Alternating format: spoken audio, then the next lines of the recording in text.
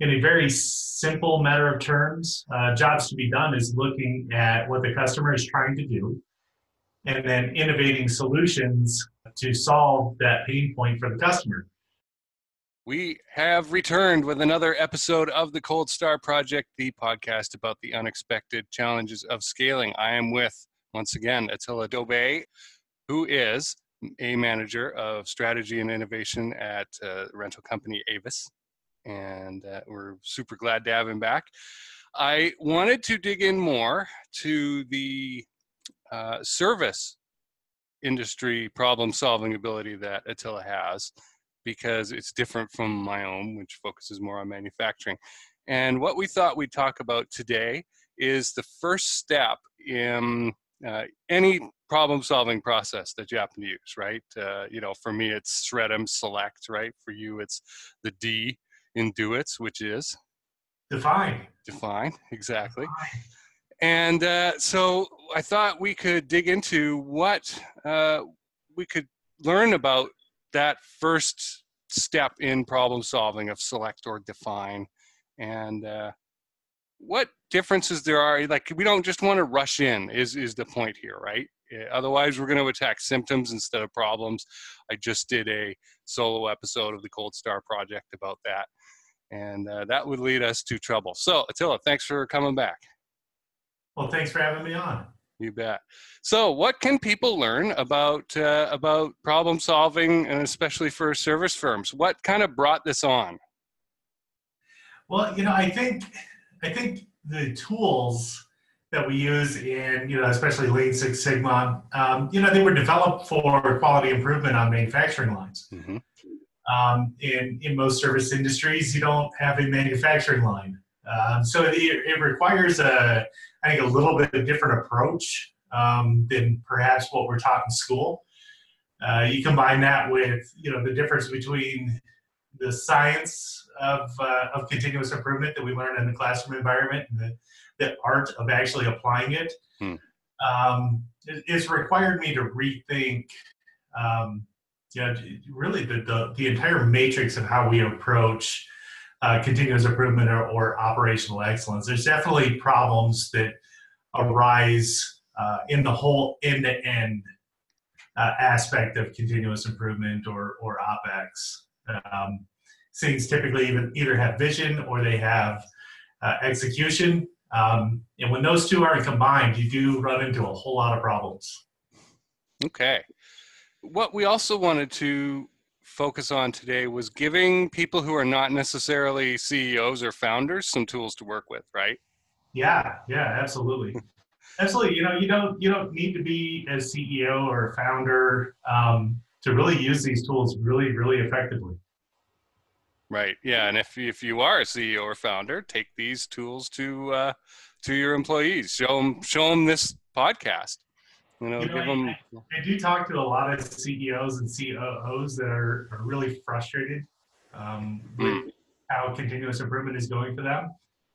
Especially on the services side. And I hope that what we cover today can be very helpful for them. Yeah, I think it will be. I mean, you're a Six Sigma black belt, and that involves a lot of statistical process control. And for that, we think of like Toyota or Honda or something like that, right? But in the service industry, you don't get that much discrete data. There are process steps and kind of logic gates, right? But a lot of it's qualitative too, like customer satisfaction. That's on a range. That's not A or B or even C or D. It's kind of a spectrum of things. So how can people start with decide on this first step of the DOITS process? I like to start with strategic vision. So I like to know that we've got a direction that we're trying to go. We have some type of long-term vision for the company because it is very difficult to really map out a plan if you don't have vision for where you're going. In a lot of companies, unfortunately, don't seem to have that vision really locked in. It's not something that's, measurable. It's not something that's time bound. It seems that a lot of companies, unfortunately, are, their strategic vision is survive. and not thrive, but just kind of get by. Right. How can a person know whether they're running a company or in the company as an employee that they are missing that strategic vision and that that's an area that needs focus?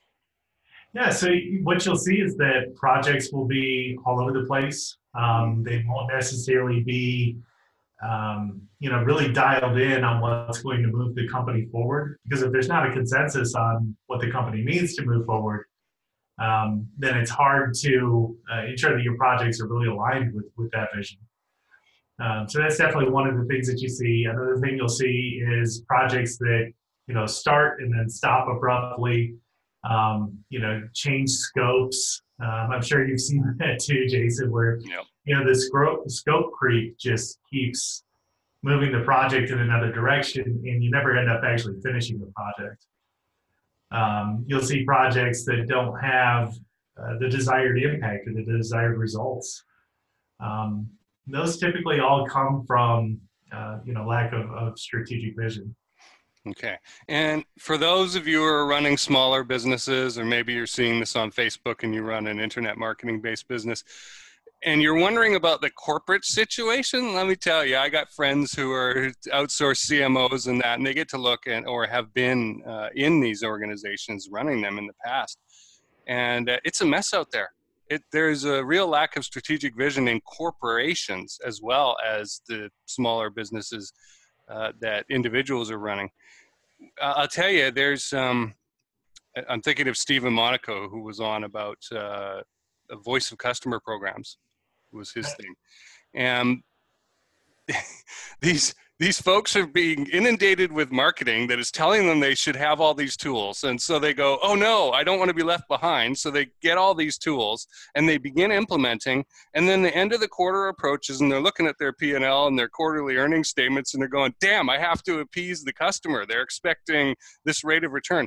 And so they literally, like if you imagine this Greek hoplite with his spear and shield, they drop everything. They drop their spear and shield and go running to try and appease that market share problem, and they lower prices. That's their strategy, is they lower prices to try and make the revenue that they need to make to hit that quarterly revenue target. And so when you say people are not completing their projects or that the scope is changing and it's the never-ending story of process improvement, right, in a bad way, I totally get you. I know what's going on out there. It's really a mess. It's really a mess. And so companies that can do what you're recommending and get that super level strategic vision sorted out, they are going to have a competitive advantage if they can stick to that. Just from that one decision alone, there'll be so many spillover effects. So those are, do you want to expand on that, or do you want to?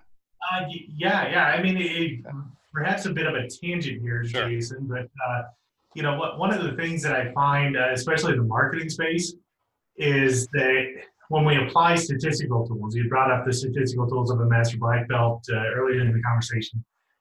I find that people tend to make decisions based off of correlations, and that is very dangerous. Like we can run hypothesis tests and we can come up with correlations in data, but those correlations aren't necessarily causation. I saw a perfect example of this recently on Facebook. A company is advertising these $6,000 tents to a friend of mine who would have no interest in camping, let alone spending $6,000 on a tent. And the likely root cause of that is that they built their marketing campaign based off of correlation without any regards to causation. And I know that, correlation isn't causation is a very common mantra in our business, right? But I think that there's ways that, black belt or master black belt could really drive that home for a marketer and help them prevent spending money on ads that aren't going to generate the revenue that they hope it would. Right. So those people who set up that marketing campaign to your friend may have chosen it by income level and geographic location. So, they're living in Colorado and making above $50,000 a year. They must be interested in camping, right? Right. My guess is that, unfortunately, I don't know anybody in marketing at that company. but I'd love to pick their head because it's. I think that they use some type of customer segmentation data, and he probably fell within that segment. Yeah. But he fell in that segment because of correlation, not causation. Mm-hmm. Yeah, and it could be like these people, we bought a customer list for this brand of toilet paper or something like that. And, Right. and there's an R factor or something, of 0.6 maybe, or something between that and this. So, and most of it's probably due to them living in Colorado and having the mindset and the ability to go camping. I mean, you're not going to do a whole lot of that in New Jersey. Right. Even though it's not a very densely populated state. So, all right. You've got a thing here listed in our notes, JTBD. What is that? How can people use it? So that is jobs to be done, and it comes from the innovation world. But when we really look at the root cause of why innovation tools are used or continuous improvement tools are used, what you'll find is that they're all about problem solving. So JTBD, jobs to be done, comes from the innovation side, specifically Clay Christensen, professor out of Harvard, who's teaching the online course that I'm in right now with HBS. He pioneered the idea of jobs to be done, and in a very simple matter of terms, jobs to be done is looking at what the customer is trying to do, and then innovating solutions to solve that pain point for the customer. For your online marketing folks, this is typically wrapped up into finding a niche or a niche, depending on which version you use. And from a very surface level, it's fairly simple. It's look at the jobs that they're trying to do and then solve a problem for it. Perfect example of this, or a really simple case study that I saw recently on LinkedIn. Another continuous improvement professional was doing a gimbal walk, and these people working on a line. This is in the manufacturing world, but they're working on a line and they're using shrink wrap basically to cobble together their own tool so that they can work faster, so that they can produce more units. So what he did is he went and applied JTBD and said, okay, I've identified a customer, in this case, an employee on a line, which is, of course, the customer of your process. And he developed a tool, innovated a tool that was very cheap to manufacture that this company could then give to the employees on the line so that they could do their job faster. Perfect example of integrating, standard CI, gimbal walk from the lean world or Toyota world, combining that with innovation tools and leading to a problem being solved that helps the company. Now, what I really like about the idea of implementing innovation on this is that the company doesn't have to stop with, okay, we solved our employees' pain point. If they're really smart, they say, we had this pain point. There's probably 100 other companies that have this same pain point, so why not innovate this tool, invent it, produce it, and sell it? Mm-hmm. Sounds good. Right. And I like that they, I think it's important to step back and note that this production line problem, was not going away. It was not going to resolve itself until the company decides they're either not making that product anymore or they're going to completely redesign how it's put together. That problem is going to be there, and therefore this handle is worth creating. Right. And you bring up a good point, Jason, in that when you're bridging this gap between strategy and execution, one of the key things that anybody at any level can do here is estimate what the future is going to look like. Because in my opinion, there's nothing worse than making a process more efficient or effective when that entire process is going away.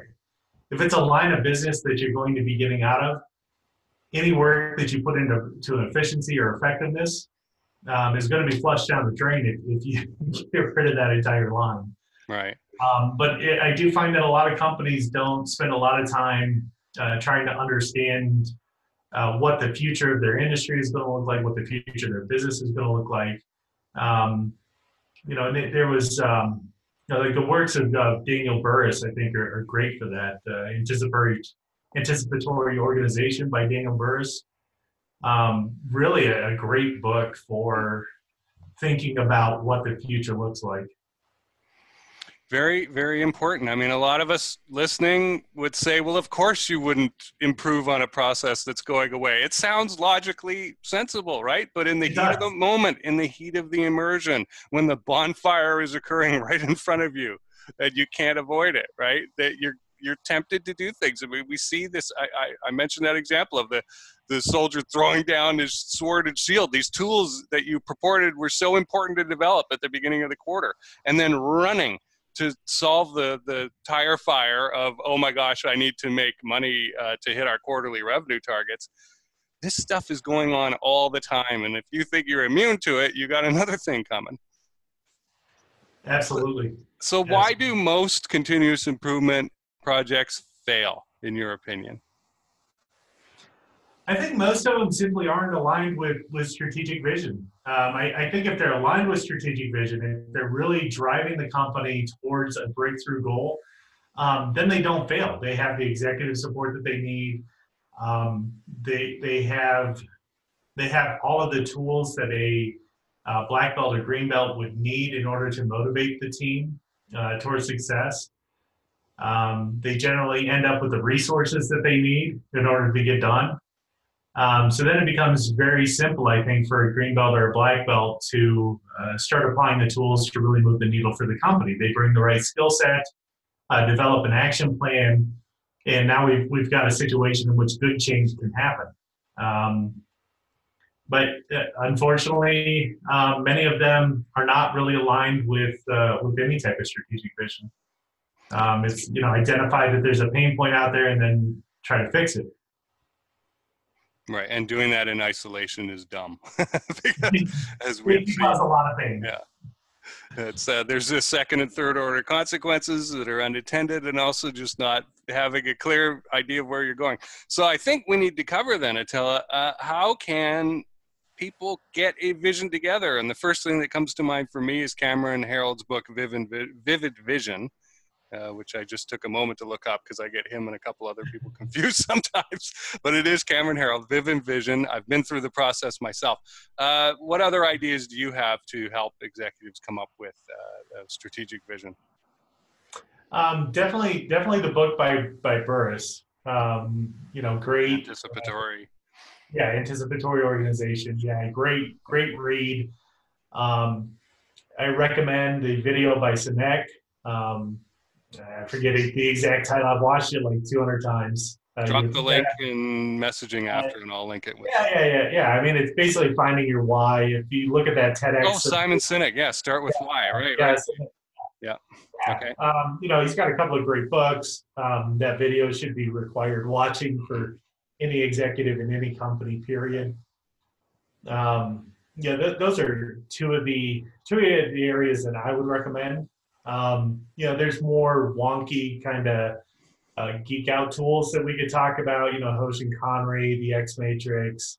I think the tool is a little less important than the intention. So I really wouldn't want to spend a ton of time on that. But I think the key takeaway is to ensure that when you're forming your vision, that you do have this bi-directional communication with that tool. Whether it be Hoshin Conry or whatever tool you want to use, ensure that communication is constantly going back and forth between, the front lines in the boardroom. Because strategy shouldn't be something that is, thought of in annual terms. It needs to be thought of in continuous terms. Okay, very good. What else should leaders in organizations, whether they're at the top or a line employee, but leading or wanting to lead, be thinking of in terms of this first step in the process? So you get your vision together, and then what? Well, what are areas that we can work on that actually impact that vision? So if our goal is to, grow, say, EBITDA margin by X number of points over the next 3 years, how are we going to do that? Are we going to do that through increasing our revenues? Are we going to do that through reducing our cost exposure? Without shrinking revenues? How are we going to do that? And then let's look at our processes and understand how our processes actually support that vision. Okay, so strategic vision. Yep. Which implies strategy. That's what you were talking about there. Being able to define that, okay, here's our objective, this is what we're doing. And then I have a sense that there is something, which we've been kind of walking around, but I want to get a clearer definition of it in your terms, between that and the jobs to be done. So what's in the middle there? So basically the way that I like to approach this is first understand that vision and then start looking at our processes, specifically through the jobs to be done lens. So we're looking for, areas where customers are cobbling together some type of tool. We're looking for underserved markets. We're looking for overserved or markets that are served just right. When I say markets, I mean it very loosely. So this could be all internal processes, or it could be, the wider market as a whole that our company is selling products to. If it's an underserved market, I like to use sustaining innovation tools for that. Specifically looking at our core growth. So how can we make our core product better for that underserved customer? How can we add quality? And by adding quality, how can we? Sorry, Jason. Commissioner Gordon, man, I can't block that. Normally I unplug that thing. I apologize. I imagine you'll edit that out. I think I'll leave it in. Thanks. So in the underserved markets, you use a sustaining innovation path for those. You're trying to build quality, and by building a higher quality product for those underserved customers that are begging for more quality, this is an excellent area to use standard quality improvement tools. The standard Lean Six Sigma tools are great for this. So let's improve the quality of the product, deliver a better product for our core customers, and be able to charge more for it.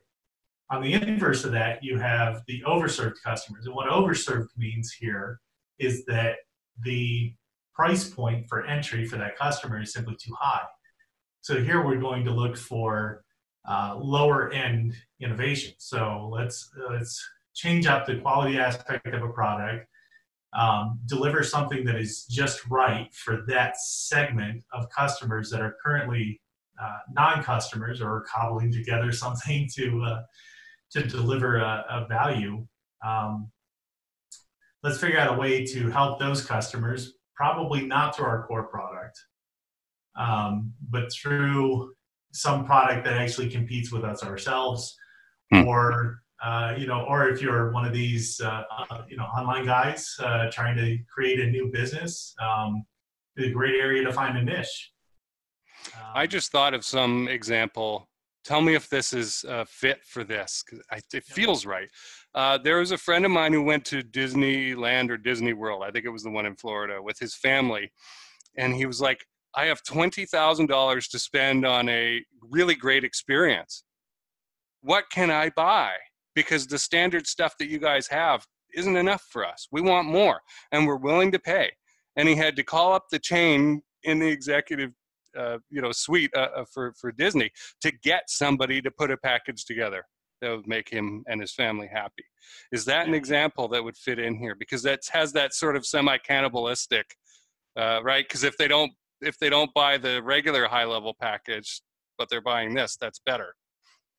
So that to me would be an example of an underserved market, where he's looking for something higher quality, something higher delivery. He's willing to pay more than your current customers are willing to pay. That's a perfect example of underserved. So that could be an opportunity for Disney to look at their current offerings and say, hey, can we offer something that's even higher quality to customers like that are willing to pay for it? Because clearly if somebody's going that far out of their way to try to give you money, my recommendation is to get out of their way. create a container, to accept that money and give them a great experience. And it's a service, which I thought would fit right in. Okay. So hopefully that should give a good picture to our listeners about how to use this stuff. Is there anything that we've missed just before we wrap up? I think we hit the key points, on the head. I think that there's one mentality in our profession, Jason, that says that that there's a pure approach. It worked for Toyota, it worked for Motorola, so we're going to approach it exactly the same way that these other guys did. And I see you shaking your head, your Hunter. I mean, just in talking to you, I know you well enough to know that you're not one of those guys. But unfortunately, that mentality is very prevalent. When you talk to a lot of practitioners actually in companies, they will say that it's worked for Toyota, so it has to work exactly the same way here. I prefer to take a very, very methodology agnostic approach. Mm-hmm. To problem solving. I don't care what field it comes out of. If it came out of the Toyota way, if it came out of Lean, if it was something that worked well with Motorola, or it's working at Ford, I will gladly steal from any of those methodologies and then apply it to the clients that I work with. And I think that's probably an important takeaway for folks that are listening, especially if they're in a similar field to us or in the same field as us. Don't be a purist. Always approach, continuous improvement has to be approached as being a customized product. And I know that the Lean guys probably just cringed, and they like these flow systems. But, and unfortunately, I think when you apply this, especially in the services industry, it requires a custom approach. It really does. Yeah, makes sense to me. I mean, I just go, are you Toyota? Are you operating under the same conditions as Toyota? Do you have the same number of limbs as they do? Probably not. And then you need a different set of clothes, So Yes. Sorry, go ahead. Go ahead. Okay, so I once heard this story about Motorola when they were winning the Baldrige Award, and how they overemphasized the analyze phase of a DMAIC. Very deliberately to try to protect their own process, their own methodology, protect it from other companies really taking it away. I don't know if there's any truth to that whatsoever, but it makes sense to me, having sat through hundreds now of DMAIC projects.